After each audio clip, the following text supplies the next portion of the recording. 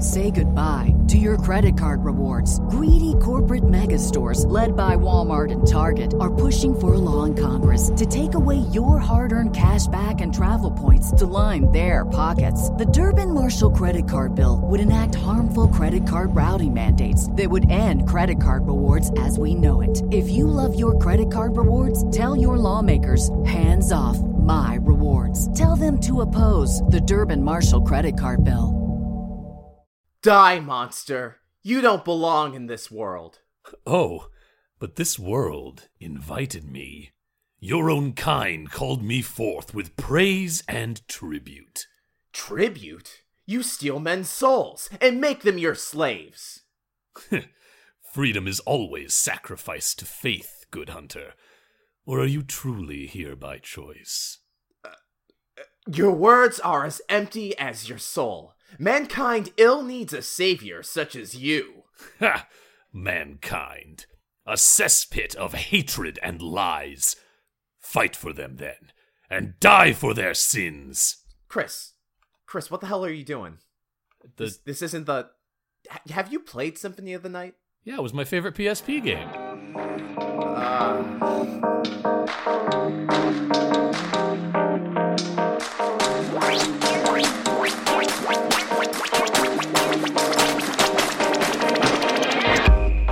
Hello, everybody, and welcome to Backstage Gaming. Voice acting edition, I guess, because we just did a dumb little skit for you. How do You're I do Chris. this fucking thing? I'm Chris. And I'm Dylan. And it's a morning record. I poured all of my mental faculties into that last thing that we just did. Welcome. We hope you enjoy your time here with us. We're here to talk about games, storytelling, how those things go together. And this week, we're going to talk about variations in dubbing, variations in production. Variations in script, variation of dialogue. Yeah. I'm going to broaden that because I have a couple examples that don't involve voice acting. Yeah, absolutely. And I think as a way of just sort of setting up this topic, we, clearly just referenced maybe one of the most famous instances of a scene that is beloved but not very good being turned into a scene that is, like, as far as the English language is concerned, objectively better, but not nearly as well loved. Castlevania Symphony of the Night. Yes. Opens with a famous, or not opens, but like the opening section closes with a famously hammy, goofy, over-the-top confrontation. Exchange between a vampire hunter, Richter Belmont, and Dracula. And it is exquisite. Dylan was reading Richter's part from that. From the PS1 version. Yeah, the original English language translation of this scene. When it was ported to the PlayStation Portable, they redid the voice acting, redid a lot of the localization in the script, and you ended up with, again, it's not as well loved, probably just because it's not as, like, memorably goofy, but it is from a, like, how well this works as English prose point of view, much superior, and it had a much more, like, still dramatic, but much more naturalistic sort of vocal performance that they went with, as opposed to the very hammy, over-the-top, like, what is a man? That you get in... Sorry, I had to add the glass shattering sound I effect. appreciate you being my live from here Foley artist for this week. But yeah, so we're kind of going to be looking at that. And again, just to sort of, like, preface this idea, like, remakes and redos and, like, revisitations of older things is kind of, like, everywhere in media right now. Like, you can't really go online without finding someone very upset about some remake of a classic game or classic movie. And I think that where we're kind of going to be coming from is, like, Dylan and I both have a background as stage actors. Yeah. And you don't really hear people talking about remakes in live theater because that's just what the industry be. Like, yeah, I was actually thinking about, like, what my 2 cents on this was. Yeah. When we picked this a week ago, this topic. Yeah. I think that, it's kind of weird because now that we live in a society where now that we live in a culture where media is preserved, it is recorded and preserved, and that performance is considered, that initial performance that, you know, made the splash, made the waves, is considered the definitive performance. We are, as a culture, are never going to know exactly what the original performance of Romeo and Juliet was at the Globe. Right. And so I feel like that gives people more creative freedom to put their own spin on things because they don't feel constrained by one artistic vision. Yeah. Whereas, you know, now, you know, if you remake Psycho is a bad example because that's a terrible remake. Let's pull from the headlines. Princess Bride. There's that Princess talk Bride. of the potential Good. for a Princess Bride remake. Yeah. You know, there's this idea of like, oh, you can't put a spin on that. And, you know, there's a cynical part of me that doesn't think they would do it justice anyway. But, like, at the same time, I feel like maybe it's just the background I'm from, but I kind of welcome seeing different and alternative takes of beloved stories. Yeah, and that's kind of what I was going to say as well. Like, because my background in performance is so much stage stuff, I like that's kind of the angle I take when it comes to things like remakes. Like, sometimes they're good, sometimes they're bad, sometimes I'm like with The Princess Bride, I don't really care if the remake gets made or not. I love the original. There is a part of me that is curious to see what a remake would involve. There's another part of me that, like, doesn't think it necessarily needs one. Yeah. But at the end of the day, I think it's important to just remember that, like, I think that it is helpful to view remakes not as, like, now it's this instead, and more like, now it's this also. Yeah. Like, it's a new creative team with a new idea about what can be done with that text, seeing what they can do with it. I have a lot of thoughts on this, but I don't want to get too far away from the episode subject. That's not necessarily the episode subject, but, like, given that we're going to be talking about things like remakes and things like re-releases, that it's an interesting parallel to this phenomenon we're seeing with a lot of remakes and redos of media kind of culturally at large as well. Dylan, I'm honestly going to lean on you a little bit on this episode because I feel like this is a topic that you just know more about than I do. As far as having examples to pull from. Yeah. I'm going to be here and I'm going to be engaging with you, but I think that you have more of a knowledge of, like, good talking points and good things to bring up about this. I do have a couple off the dome. All right. I did put a little bit of research into this, but maybe not as much as I should have. That's fair. I guess right now, ahead of time, I'm going to give a shout out to, I believe his name is Mado. He has a site called Legends of Localization, I believe it is. He will compare the scripts for multiple games. I think his first big thing, he's known for translating Mother 3. He's the guy who did the fan translation for Mother 3. And then on top of that, he's since gotten work in the industry. And he has a website where he will kind of break down, and he did Earthbound. I think he started with Earthbound, where he would look at the Japanese original script and see how it was translated and kind of theorize on why the change was made, what the original joke was and how it was being transferred to register with an American audience, stuff like that. And it's really interesting. I highly recommend people check it out if that sounds like your thing at all. Okay. But I know in particular he did Final Fantasy 4 and 6, which are two of the, you know, I wouldn't say biggest in the series. 6 definitely is. 4 is a little less so, but they have both been re-released numerous times. And so there's like 2 scripts for Final Fantasy 6, but there's like 4. Well, there's 3 for Final Fantasy 4. There's the SNES version, then there's the PS1 version, and then there's the DS version. The PS1 version basically got edited and tweaked for the Game Boy Advance, and then subsequently the PSP version. Okay. So that's technically 4 scripts. Yikes. 5 scripts? 5 so there's scripts. A lot to dig into about Final Fantasy 6. It's technically 5 scripts, but for all intents and purposes, it's, you know, 2 of them are just revisions of one of them. So yeah. And then he also looks at the fan translations. So it's a very interesting hole to get into. So I will be talking a little bit about that, but I won't really dwell on that because I feel like at that point, you could just go to the site. go listen to go read the thoughts of this man who knows more than us. Yeah, legendsoflocalization.com. But anyway, yeah. So let's talk about it. Let's talk about Castlevania, because that's what we were starting. Yeah, with. why the hell not? Let's just start where we started. Yes. So the original PS1 Castlevania is a classic. Castlevania Symphony of the Night, to be specific. Yeah. I think when the PSP re-release came, it was bundled as a secret unlockable in the remake of Castlevania Rondo of Blood, Castlevania The Dracula X Chronicles. If that sounds confusing to you, congratulations. It was confusing to me too. When I originally picked the game up some 10 years ago. But essentially, they remade Castlevania Rondo of Blood, and then with it, they had as secret unlockables the original Castlevania Rondo of Blood and Castlevania Symphony of the Night, which is Rondo of Blood's direct sequel. Those games have since been re-released again on PS4.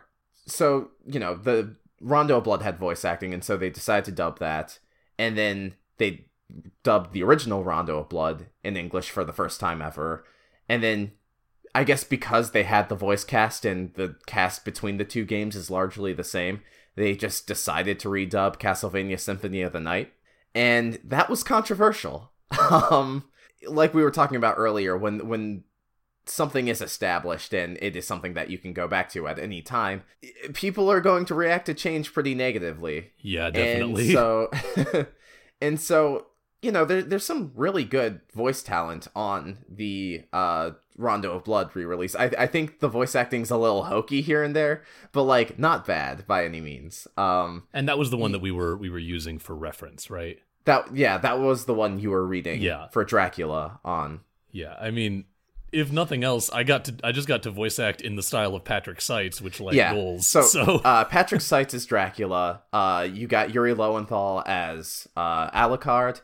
I don't remember the name of Jin, but I know that Michelle Ruff was Maria Renard. Holy shit, Tony Oliver was Shaft? Yeah, okay. So David Vincent was Richter Belmont, and Tony Oliver was Shaft. Shaft being...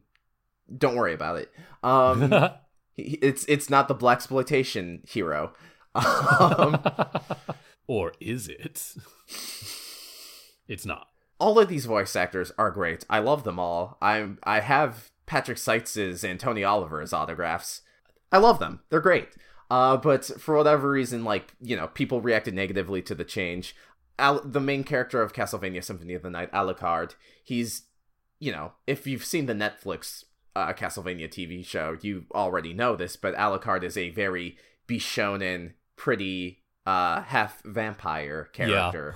Yeah. And so, Yuri Lowenthal does what Yuri Lowenthal does and voices him with this very fair, kind of elegant... Yuri Lowenthal has a much higher voice than Alucard's original voice. Also a much higher voice than either of us. True, but he was voiced by Robbie Belgrade in the original, who has this very smooth, deep voice.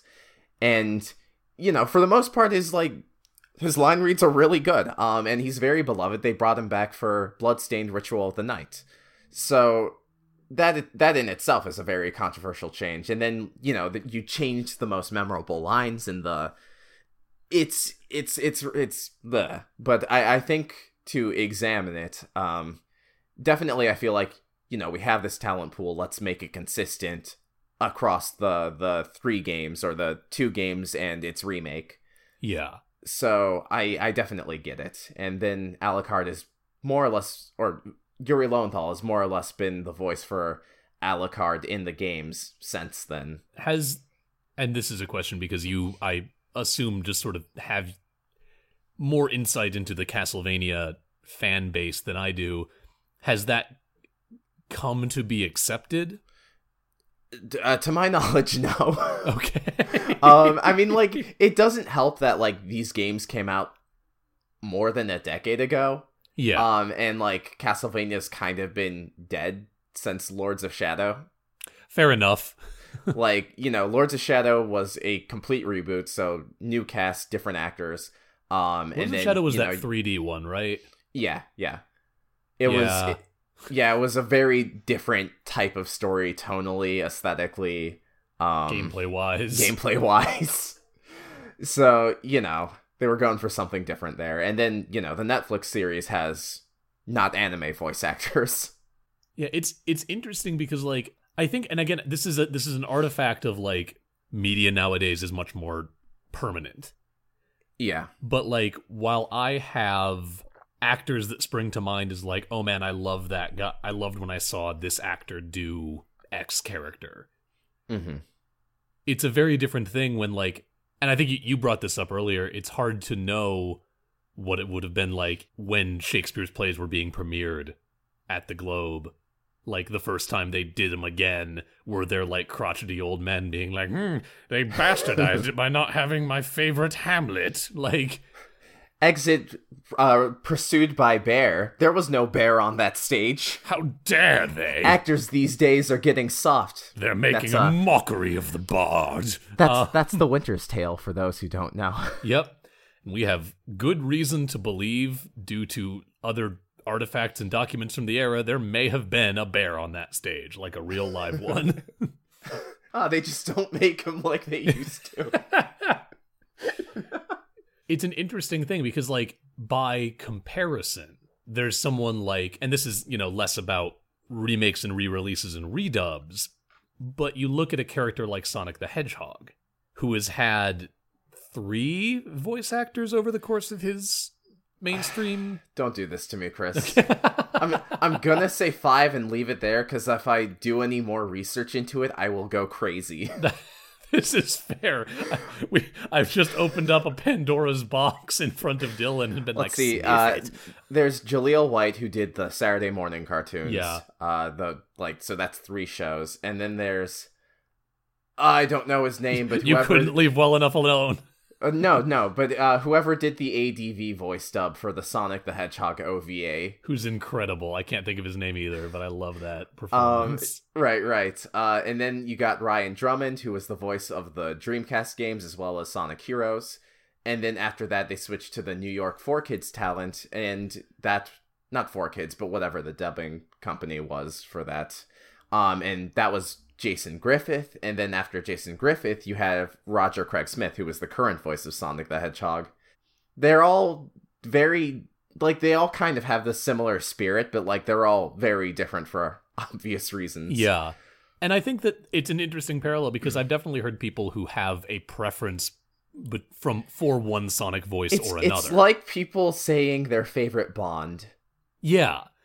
But you don't run into, at least I have not run into, the same amount of, like, vitriol that comes from things like the Castlevania voice cast change. There are definitely a lot of people who don't like the current voice for Sonic, which I feel like is a little unfair, because it's more it's more the way that they're writing Sonic is, like, a very different personality. But there's been a lot of criticism of Roger Craig Smith's Sonic as being, like, too, like, overly smarmy. Which is really weird when you consider the origins of the character. Yeah, but, I was gonna say. Like, I guess, like, people, Sonic fans specifically, Jason Griffith brought, like, a certain wholesomeness to it. Like, okay, so to kind of cover it, Ryan Drummond's, like, very, like, skater. He's the one that everyone kind of knows is, like, the, whoa, way past cool. Yeah, he was Dreamcast, right? He was Dreamcast, yeah. So all of your Sonic Adventure 2 meme voice bits. Exactly. But I'll make you eat those words. Yeah, exactly. Jason Griffith Sonic, he will do the catchphrases, and, like, he's the one who says gotta go fast. But I think for the most part, when he's just acting, when he's just performing the character, he kind of voices him with, like, this wholesomeness. Yeah. That I don't think you get from the character a lot of the time. And so I think that endeared him to a lot of people. And I think that's also because he also voices, Shadow the Hedgehog.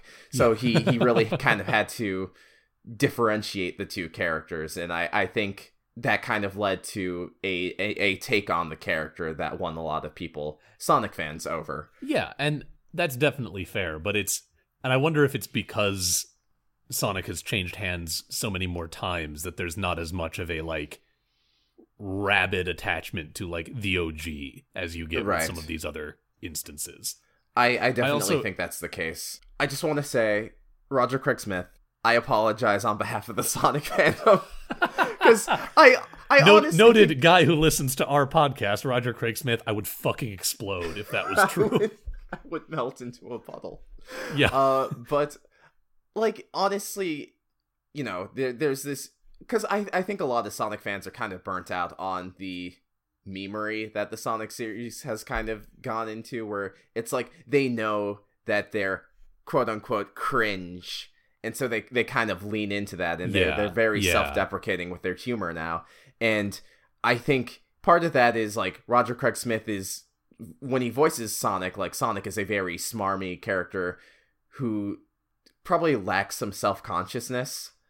And people really don't take well to that, and that, you know, you have that, and then in Sonic Boom, it's even more, because Sonic Boom is a show that is completely written around the concept of, we're just going to laugh at, like, the weird cultural zeitgeist of Sonic the Hedgehog. And sometimes that's really good, and sometimes not so much. Sometimes it's very tiring. I just wanted to kind of throw that out there, that I feel like another thing to consider is that because Sonic, it's not like Roger Craig Smith has redubbed Sonic Adventure 2. No. It is a continuously evolving series that the tone of the writing kind of evolves with the, you know, with the memes of the fan base. Yeah. So, yeah, no, I thought that was something interesting to point out, and now we can move on. Gotta go fast into the playbill. Gotta shill fast.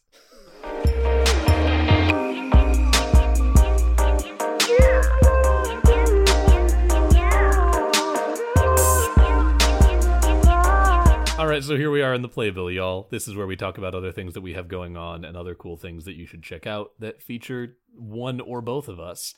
For starters, you mentioned earlier a bit of trivia that might pertain to listeners of your other podcast. Yes, I did have a little bit of trivia for Dude You Remember Macross, which is a show that I am doing with our friend Coop, where we talk about the old anime, science fiction mecha anime, Super Dimensional Fortress Macross, and its associated media, its sequels. We recently did Gunbuster, which the character designer of Macross also worked on, and you know, it's a fun time. We weeb out a lot. So if you want to feel less bad about how much of a weeb you are, you should check out Dude You Remember Macross at anchor.fm/Dude You Remember. We are now also on Spotify, Google Play, and Apple Podcasts. Hell yeah. You should also check out The Unexplored Places. They are an actual play podcast formerly in the Monster of the Week game system for their season 1, which is about spooky shit in rural Ohio. For the last month and a half, they've been putting out some interstitial episodes, an arc called Oh Dang, Bigfoot Stole My Car with my best friend's birthday present inside, another arc where we played a game of Fiasco called Catfishes the Rock Opera, and now, tomorrow, when this episode comes out, season 2, baby. Oh my Season God. 2, Tango Sector, a sci-fi actual play podcast.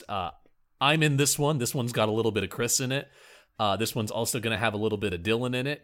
That me. Yeah, it's going to be a real good time. We've recorded a few times for some of the actual play of it already, and it's incredibly fun, and I cannot wait for y'all to hear it. You can find that by going to unexploredcast.libsyn.com or by following @unexploredcast on Twitter. I have a Twitter too. It's at CJWilsonVA. I tweet about shit that I'm doing professionally. I retweet dumb things that make me laugh. I retweet a lot of like other like voice acting opportunities and things like that. So if you're an amateur voice actor, I tend to retweet audition things that I come across. And I still can't say it today when this episode comes out, but on Thursday, there's going to be some news from Chobani. And okay, I was wondering how long I'd have to wait. Yeah, no, it's okay. For reference, I cannot say what it is, but the first video game that features my voice is releasing this coming Thursday. And I'm so excited. But yeah, so, I post announcements, I retweet work of people that I like, I retweet all kinds of stuff. And you can follow me on Twitter. You should also follow Dylan on Twitter. Dylan posted the most wholesome thing this morning, and it made me smile. Aw, thank you. He just tweeted, "I'm getting my life back together." And I'm happy to hear that, my friend. Thanks, buddy. It was a year in the making, but like that's I feel a real mood right there. But like I feel like I'm finally kind of I got the makings of a road plan ahead of me. Hell yeah. And where can people follow you for more updates on your happiness? Well, it's more of a personal Twitter than anything, but you should follow me at the Dilla. That is THA_DILA. Hell. And sorry, go ahead. I was gonna say do your hell yeah. Yeah, hell do your yeah. hell yeah. Fuck. Hell yeah. There we go. Like butter. And couple quick thank yous. Thank you number 1 to the HP Video Game Podcast Network for having us on the network. It's a network full of shows about video games and shows looking at this medium that we all like from a variety of different angles. So we've got, our show, which presumably you understand if you're listening to it. But there's also shows like Game Dev Diaries, which looks at like the actual development side. There's games like Super Gamer Boys, which is more of like a game news and hangout kind of podcast. If you're interested in video games, they've got something for you, and we would highly recommend you check them out. You can find them on Twitter at HPVG Pod Network, and we're presumably going to be getting a website sometime in the near future, but that's still a work in progress. And also, thank you to everyone who supports us on Patreon. This podcast is brought to you by you, like PBS up in this bitch. And the fact that we have this group of people who are helping us and helping to support things like the overhead costs and keep us from losing money making this project week after week is incredible and humbling, and thank you very much to everyone who has done that. If you want to support us and want to help us grow this thing and make it better and get better equipment and better, more time to do work like this, patreon.com/BSGpod is the place to do that. Hey, it's Kaylee Cuoco for Priceline. Ready to go to your happy place for a happy price? Well, why didn't you say so? Just download the Priceline app right now and save up to 60% on hotels. So whether it's Cousin Kevin's Kazoo Concert in Kansas City, go Kevin, or Becky's Bachelorette Bash in Bermuda, you never have to miss a trip ever again. So download the Priceline app today. Your savings are waiting. Go to your happy place for a happy price. Go to your happy price, Priceline. Let's dive back in. Let's talk about more shit that made people angry. yeah, so I'm actually okay, so yeah, let's talk about Devil May Cry. I've talked about it on the show in the past, and I've also talked about how it's kind of changed director's hands. It's also changed voice cast a lot. And so the more I think about it, the more I'm like, I think I'll focus on Dante specifically, because if I talk about Trish and Lady getting recast, I'll be here for a while. We'll never leave. Yeah, I'll focus on Dante and Virgil. So Devil May Cry 1 was a thing.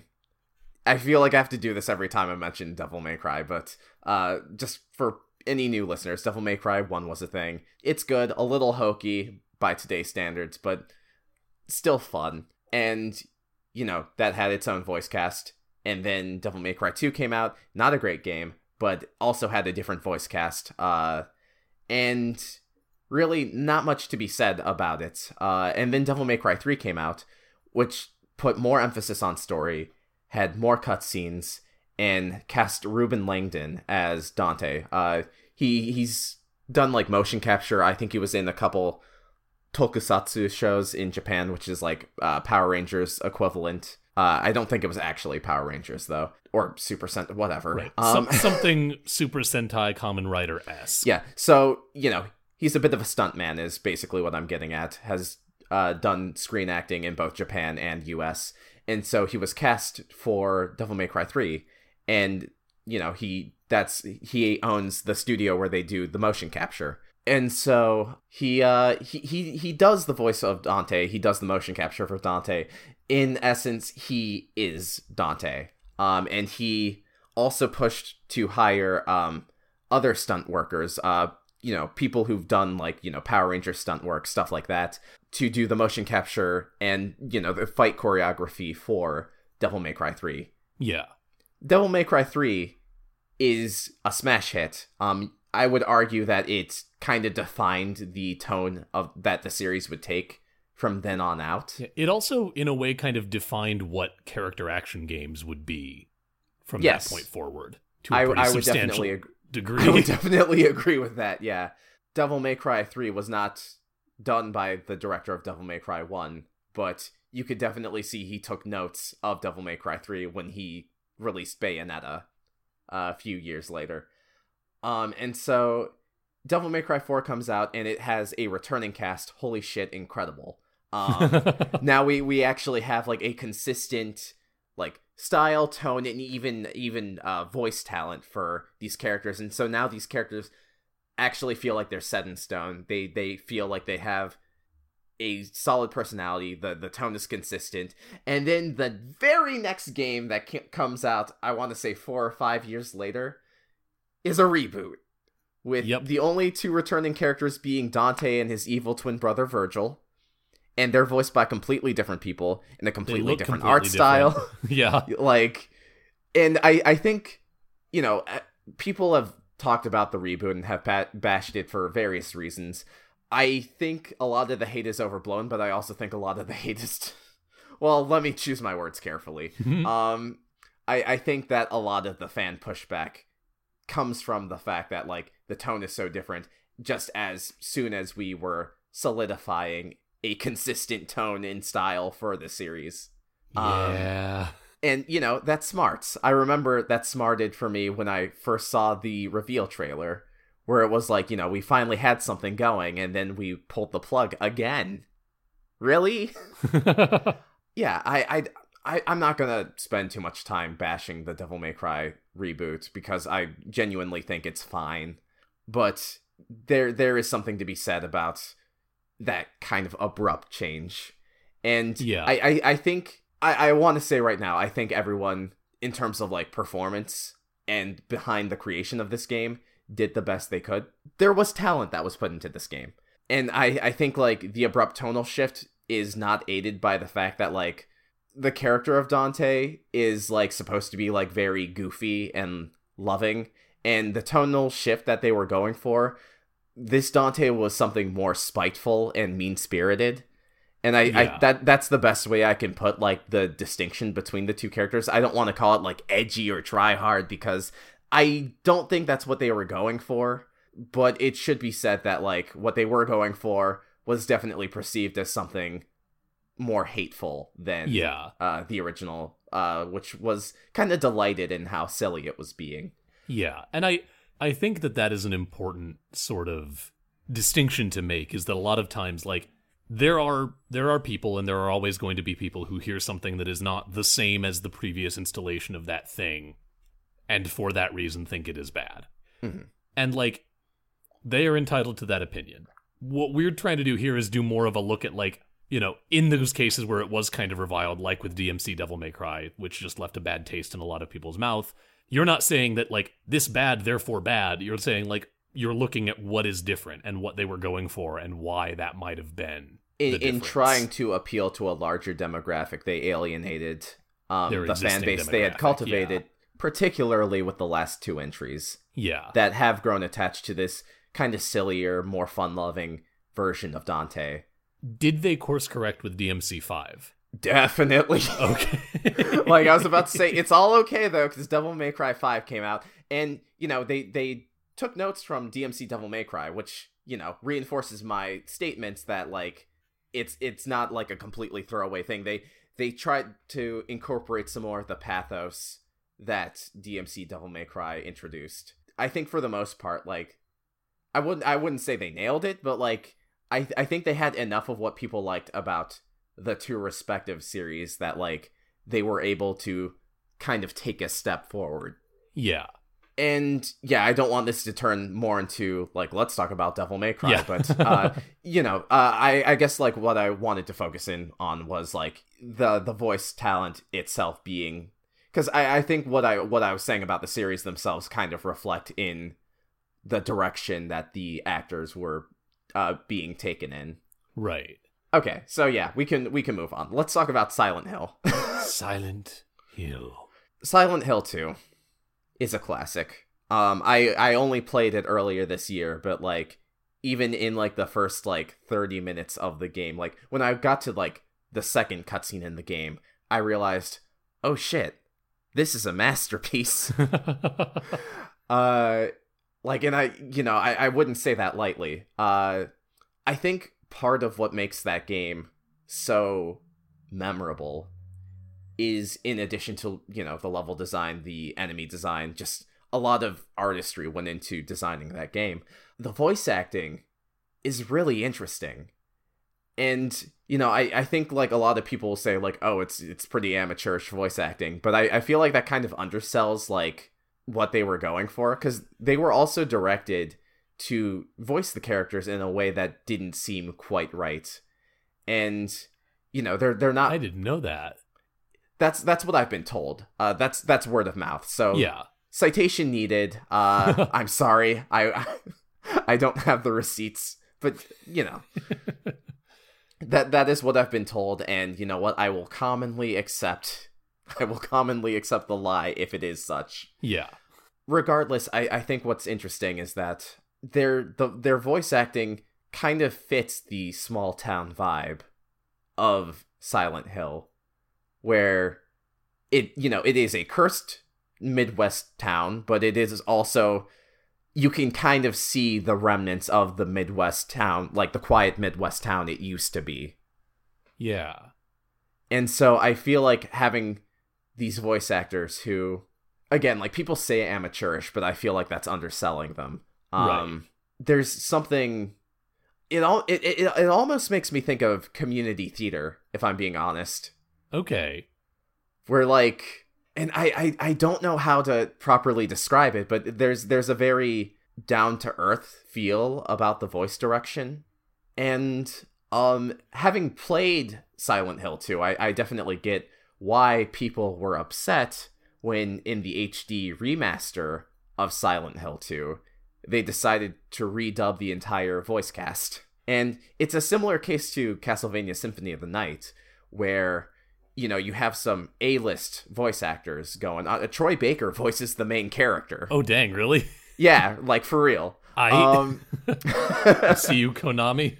Yeah, you got Troy Baker. I'm, like, pretty sure Laura Bailey's in there. I feel like, if the Catherine voice cast... yeah, it's a who's who of good, well-regarded voice actors for the video game industry. Yeah, and so when I was a freshman who had never played Silent Hill 2, and like this re-release got announced, and I was listening to the comparison between the different voices, 18-year-old Dylan was like, these voices of these established voice actors are objectively better, because, that's what a freshman in college would say. Yeah. But I do feel like a certain thing is lost by, because I also feel like the voice acting is less off-kilter. It is less uncanny. Mm-hmm. And this is a game that's built on the uncanny.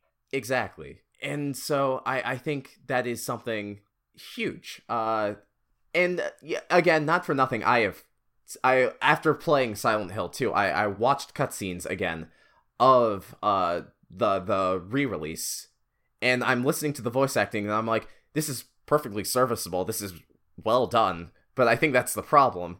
It's missing that uncanny factor to it. Okay.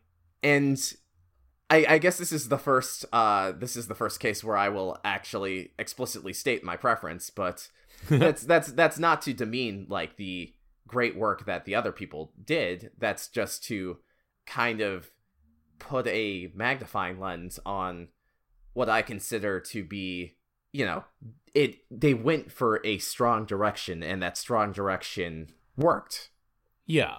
As we would say at Kenyon's theater department, bold choice, gold choice. Yeah. So it was a one of those situations where like they made it, from a verisimilitude and like realism of voice acting and believability of voice acting, they made it better.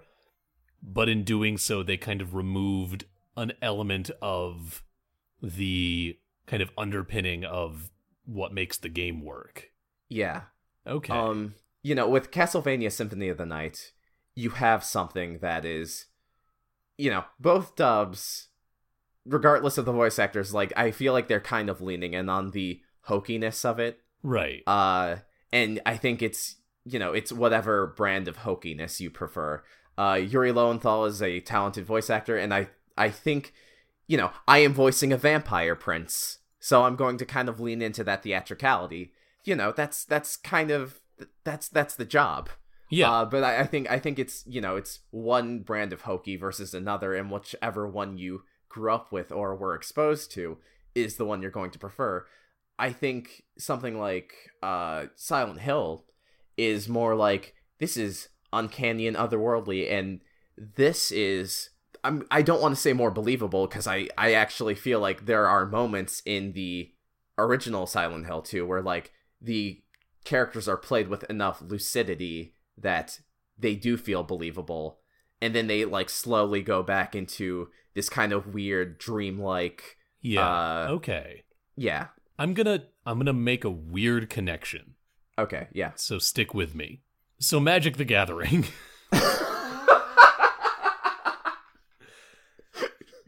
So I'm still with you.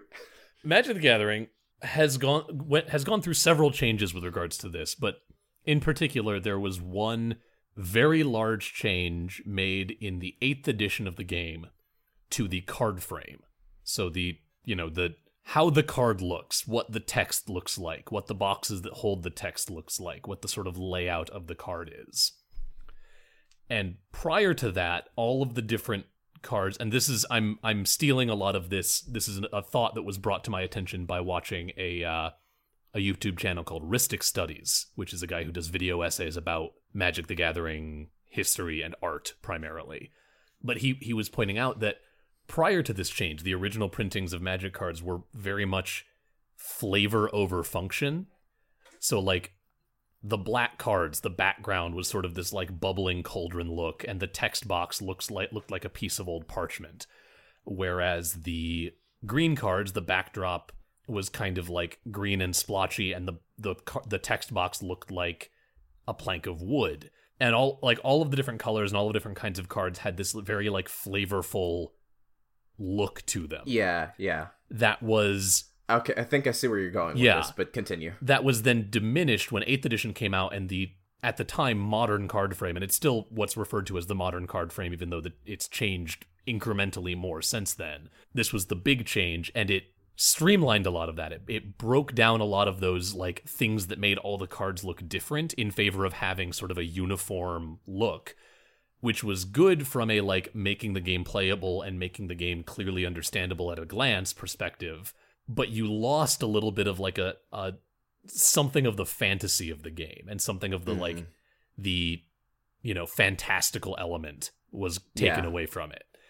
And all of this is a way of saying like this sounds like a similar thing that happened with this change in the Silent Hill voice cast. Yeah, definitely. Of streamlining but losing like just a little bit of something that made the original interesting. Yeah. Anyway, that's a lot on sorry. Yeah, I appreciate you going with me on that admittedly very strange tangent. No, but like it definitely makes sense. I guess the last thing we'll touch on is Final Fantasy. Oh, yes. And so I touched on this near the beginning of the episode. You guys should check out Legends of Localization for a deeper dive into Final Fantasy 4 and 6, but I'll cover them really quickly. So Final Fantasy 4 on the Super Nintendo, the translation is very of its time. Like, it's very basic. It's, they had to kind of cut out a lot of flavor to fit the space limitations, because you can convey a lot more with Japanese characters than you can with the Roman alphabet. You can fit a lot more words and phrases and, stuff like that. And so Yeah, that is a translation that's known for being very dry, and I think most people who play the game, if they are playing the original Super Nintendo version, they will patch it. They will either patch it because it's also it was made much easier than the original Japanese Final Fantasy IV. They took out a lot of features and stuff for the American release. So, they will usually use a fan translation on the Japanese version of the game. I don't know a lot about that because I've never really looked into it. I looked at a couple parts of the fan translation and it wasn't for me. I grew up with the Game Boy Advance translation, which is based on the PS1 translation that came out after the Super Nintendo version. It's very interesting. Check it out. But the PS1 translation is better. It's definitely got more personality, but you can tell that there are moments where they were just like, I'm gonna riff on this here, or I'll add like a liberty here or such. Yeah. And it still works, but like it's also very kind of this isn't the character. Gotcha. Like, the Dark Knight Cecil, he becomes a paladin about a third of the way through the story of Final Fantasy IV, and his rival Kain, who is on the enemy side, he kind of looks at Cecil's paladin form, which, he's got long flowing white hair, he's got, like, eyeliner and mascara, he's got purple lipstick because this is Yoshitaka Amano's art style. He's gone full middle school goth. He's more like glam rock, but into it. It's the Yoshitaka Amano art style. And so Kain says, Kain's the name of his rival. He goes, "That drag suits you," and it's like, he didn't say that. I don't believe that. And it's fascinating because that's you coming at this from, or I guess can I, just for clarification's sake, go ahead.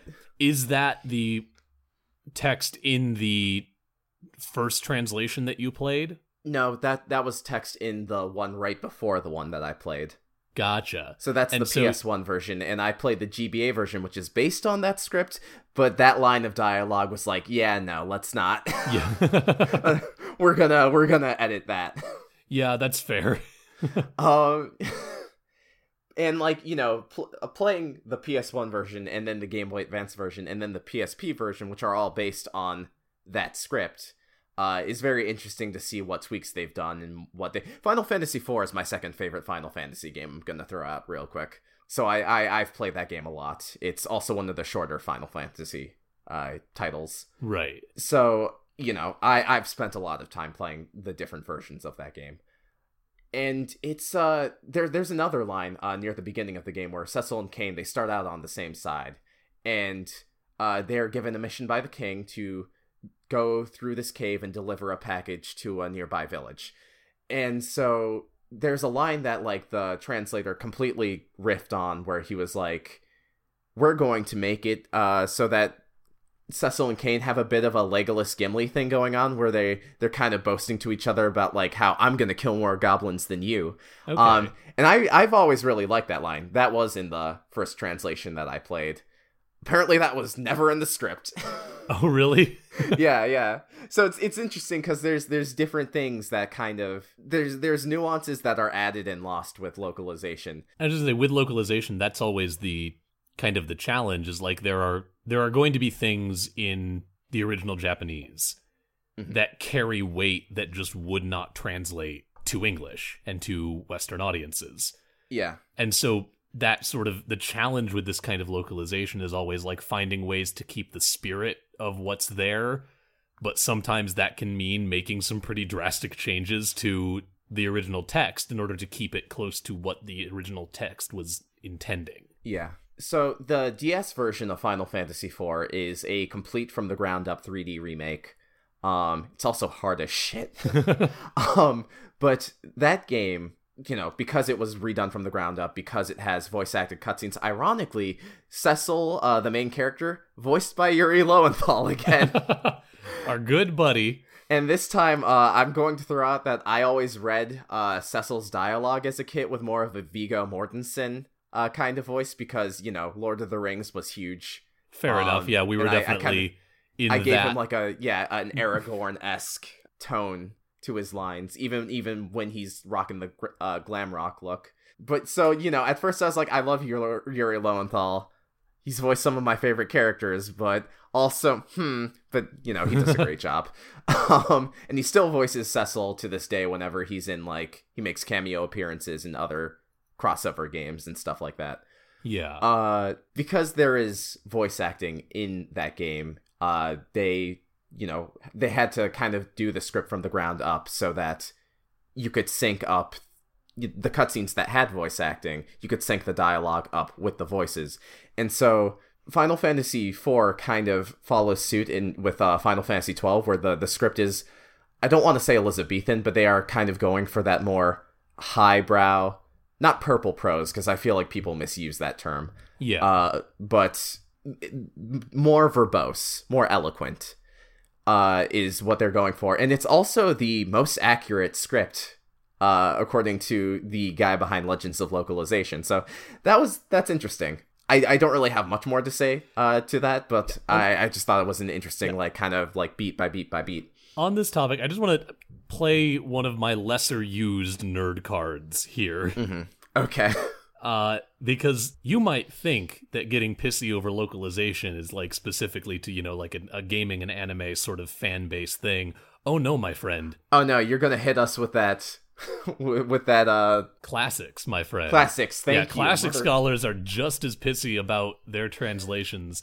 And let me tell you, as someone who does not read ancient Greek, I have opinions about some translations of some ancient Greek plays and epics.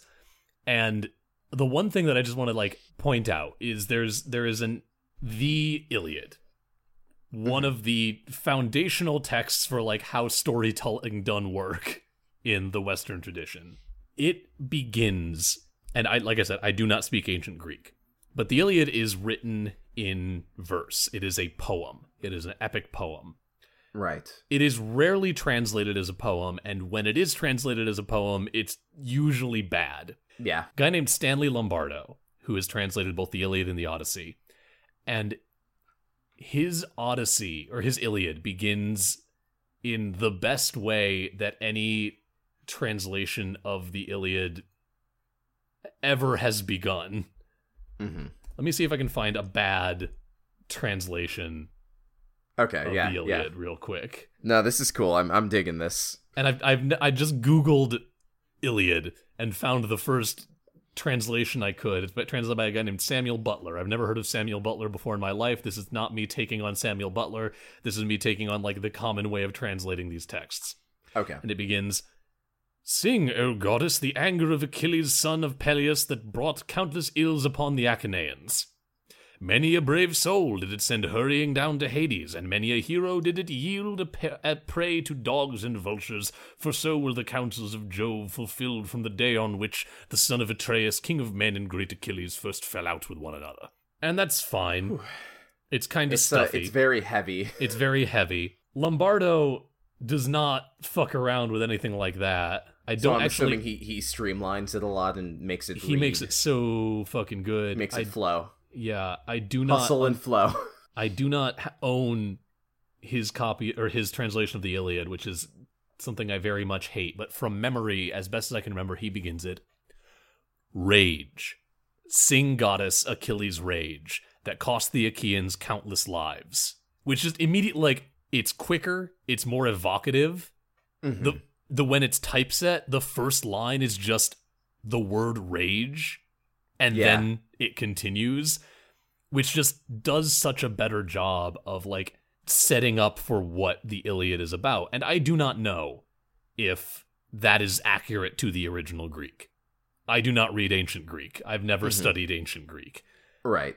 But that choice on his part, and the rest of the translation is fantastic. It is my favorite translation of the Iliad, and I've had to read a lot of different translations of the Iliad in school. Yeah, no, I got you. But that beginning is so evocative of what makes for a good translation and what makes for, to bring it back to the topic at hand, good localization. It's about finding the key elements that will let the idea translate, even if the language does not translate super cleanly. Yeah. And it's interesting to see games that have been relocalized because you kind of learn what was important about the localization and what was important about the script, and how those priorities changed as time went on between those localizations.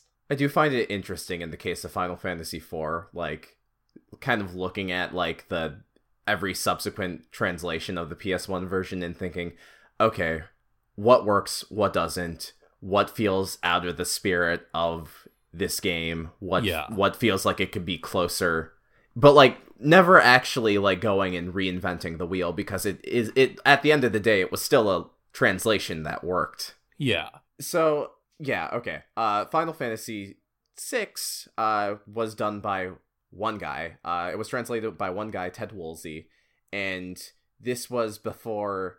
So, localization was kind of weird because there was a lot of communication, and it was usually just one guy translating the whole game, which for an RPG is nuts. Yeah. There's a lot to do there. It wasn't until Xenogears where, like, the English translator was like, okay, we need a department for this shit. Final Fantasy VI is interesting because it is beloved, and it was done by a guy who had to do it in, like, a month, I think? 2 months? That just, like, gave me heart palpitations. And so, like, he sticks to the spirit of the script, like, remarkably well. Maybe it's a little happier because it's on a Nintendo console, and so, like, he kind of trimmed around some of the darker elements of the script. And so, like, you know, there are also numerous lines where if he couldn't figure out what it was, he would just kind of have to be like, all right, I'm gonna riff and do my own thing. But, like, those are beloved, and they are so beloved that when they did completely retranslate the game for the Game Boy Advance, they kept a lot of the script. Like, there's definitely a lot that got cut and was more in the spirit of the original. For example, there's a gambler named Setzer. In the original, he's kind of in Ted Woolsey's script, he's kind of a free spirit who's like, he's a thrill seeker. And in the Game Boy Advance version, and presumably the original Japanese, he's someone who's really has, like, no will to live, and he just kind of gambles his life every day because it's the only thing that makes him feel alive. Yikes. Yeah, so, like, very, very big differences. I can't really go into it much more than that, but there are some memorable lines that are kept and, like, only slightly changed, like Kefka, the main villain of the game, when the party escapes by, like, getting into a machine and burrowing into under the ground, Kefka says, "Son of a submariner, you'll pay for this." Which is a really funny thing to say that doesn't quite make sense, but it's a great line of dialogue. And that's changed to, like, "Son of a sandworm." There's another line. That's not nearly as fun. It's not nearly as fun, no. But there's another good one where, like, there's a line where Kefka's kind of screaming at his lackeys, and he's like, "You idiots, dispose of those who oppose us." And that's that gets also changed. Incredible. That gets changed to, "You morons, there's a reason why oppose rhymes with dispose. Kill them all!" And, you know, you can tell they were having fun with the character. Yeah. So, yeah, I know we're running long, but the last thing we were going to talk about, that we agreed that we would talk about, was Final Fantasy VII. So this brings us to Final Fantasy VII because we gotta be it topical. is relevant. It is hot. Hot takes here. Right out of the oven. Just flipping these hot takes on the griddle. Get your syrup, kids. So, Final Fantasy VII. What's Final Fantasy VII, Dylan? If you haven't heard of Final Fantasy VII, like... You're not a real gamer. No, shut up. No. I didn't say that. I know. But yeah, no, Final Fantasy VII is one of the largest games on the PlayStation 1. Definitely put Final Fantasy as a franchise on the map in the greater gaming conscious. Yeah. And so, because it was such a huge cultural touchstone, guess what? They're remaking it. And also, guess what? It had a bunch of sequels and spin-offs and crossovers in the early 2000s. So, when all the sequels and spin-offs and crossovers were happening, there was also a lot of hype and buzz about a potential remake. and that had a cast, some of which have been voicing the character since 2001. The voice of the main character, Cloud, was voiced by Steve Burton, who performed the character in Kingdom Hearts. So the voices, the established voices for Final Fantasy VII have been such basically since 2 decades ago. So he's got a tenure going. Yeah, exactly. And so there was always like a bit of a buzz, some hype around the prospect of them actually voicing, the game that started it all. Like if and when it eventually got remade. And they were even in the voices for Cloud and Barrett, fellow Final Fantasy VII cast member Barrett, were in some of the previous trailers, like back in 2015. Yeah, because this game has been in development for a bit. But yeah, so Cloud's been like a huge character, huge recognizable character. And, when we saw gameplay of the remake and cutscenes of the remake, we were getting those classic voices. And then recently they were showing new trailers with new voices. And people were like, oh, I don't know. Are they really doing this to us? To cut to the chase, yes, they did get recast. The stated reason was because they were doing a new Final Fantasy VII that is actually largely going to ignore the continuity of the sequels and spin-offs and crossovers and all that stuff. They decided it might be best to start with a fresh cast. I don't know how I feel about that. I think the new cast is good. They do a great job, and there's a lot of new dialogue that really, I guess, to focus in on the localization, you can tell like the localizers get what people love about these characters. They actually, the scripts between the Japanese and the English are very different to kind of reinforce that, the people who grew up with Final Fantasy VII back in 1997 are used to a completely different version of the characters than the ones, than people in Japan. And if you want to look more into that, you should check out Kotaku's Let's Mosey, a slow localization of Final Fantasy VII by Tim Rogers. It's a great video. It's so good. Let's Mosey is incredible. Yeah. Because I feel like the phrase Let's Mosey is a complete mistranslation. Like, the translator back in 1997 completely missed the point of what Cloud said in the original Japanese, because it was a callback to when Aeris died. And so he had to kind of improvise something on the spot because he didn't have time to check the whole script and, like, notice that or spot that. And so, but, Cloud is beloved because he's remembered as this dork who would say something like, Let's Mosey. And when they were showing gameplay of Final Fantasy VII at E3, the guy presenting it started by saying, Let's Mosey. And so I think it's kind of this acknowledgement that, like, it's an acknowledgement of the different perspective of this cast that the two cultures have. Yeah. But anyway, let's get back. Oh, sorry. Go ahead. I was going to say that speaks to a very nuanced look at how localization works and what localization's purpose is, and I think that's really cool. Yeah. And so to wrap this up, let's talk back about the voices, the new voice cast.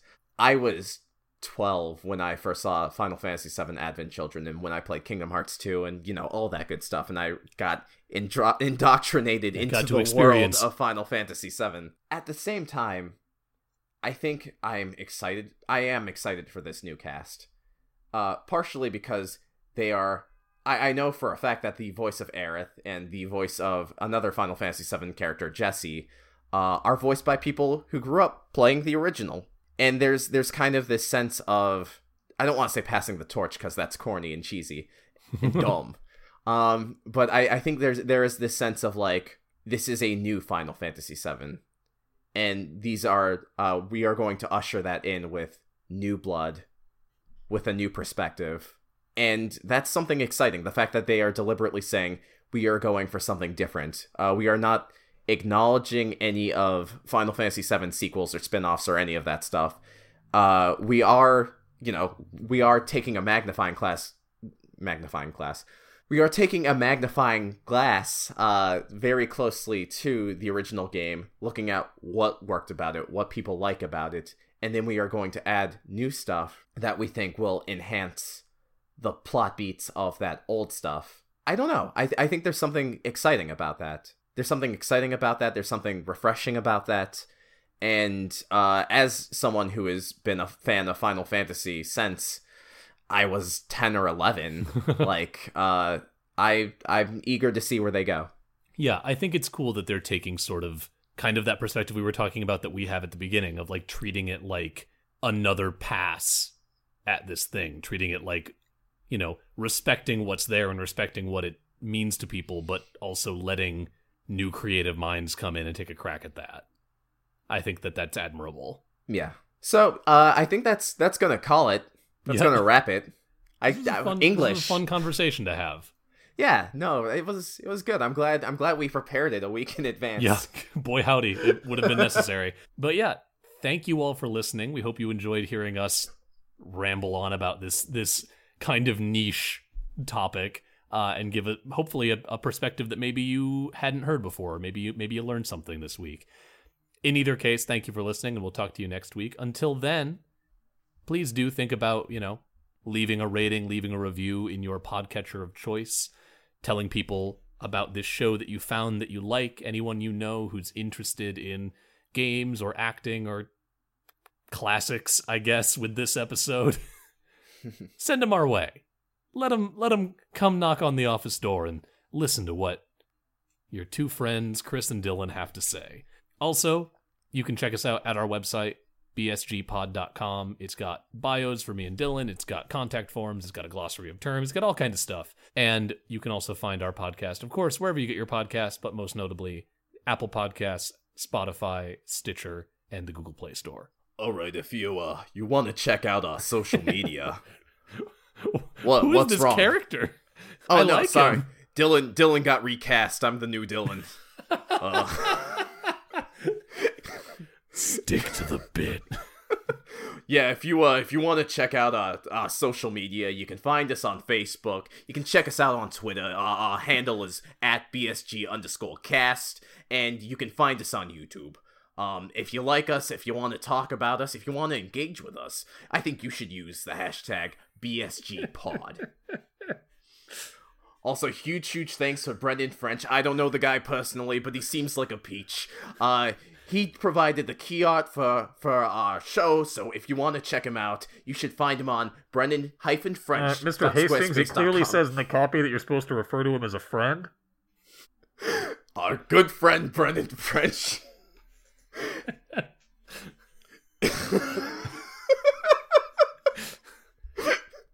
Don't you fucking dare drop this bit. This is the best thing that's ever happened in this podcast.